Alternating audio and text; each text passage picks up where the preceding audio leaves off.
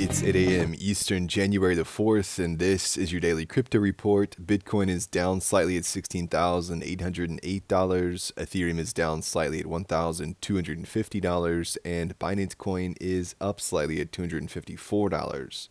Well, Sam Bankman-Fried has pled not guilty to the criminal charges he's facing. His lawyers have additionally asked for the names of his bail co-signers to be kept private due to harassment concerns. These two bail guarantors join his parents in securing his freedom. The judge granted their request but is allowing media organizations to challenge the ruling.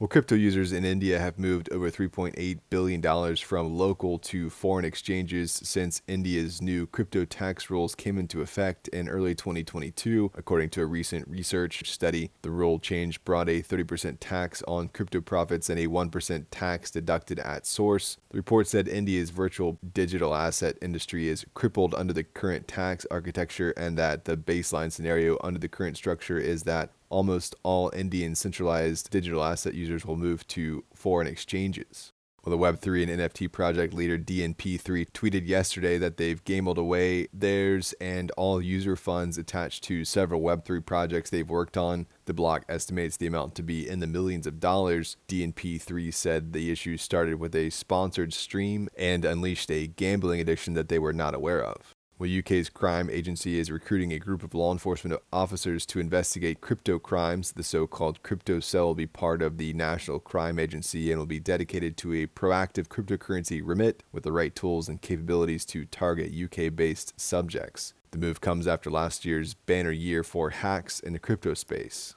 Speaking of hacks, Artifact's COO was phished for his NFT collection that's worth just shy of $200,000. The apparent phisher used two wallets to drain Goplani's wallet of NFTs, including double-digit amounts of CloneX, Artifact, LootPods, and CryptoKicks NFTs. Additionally, another anonymous DeFi user lost $3.4 million of GMX tokens in a phishing attack. The user was in direct contact with the mods of GMX's Telegram group and confirmed that it was phishing and not a system-wide issue.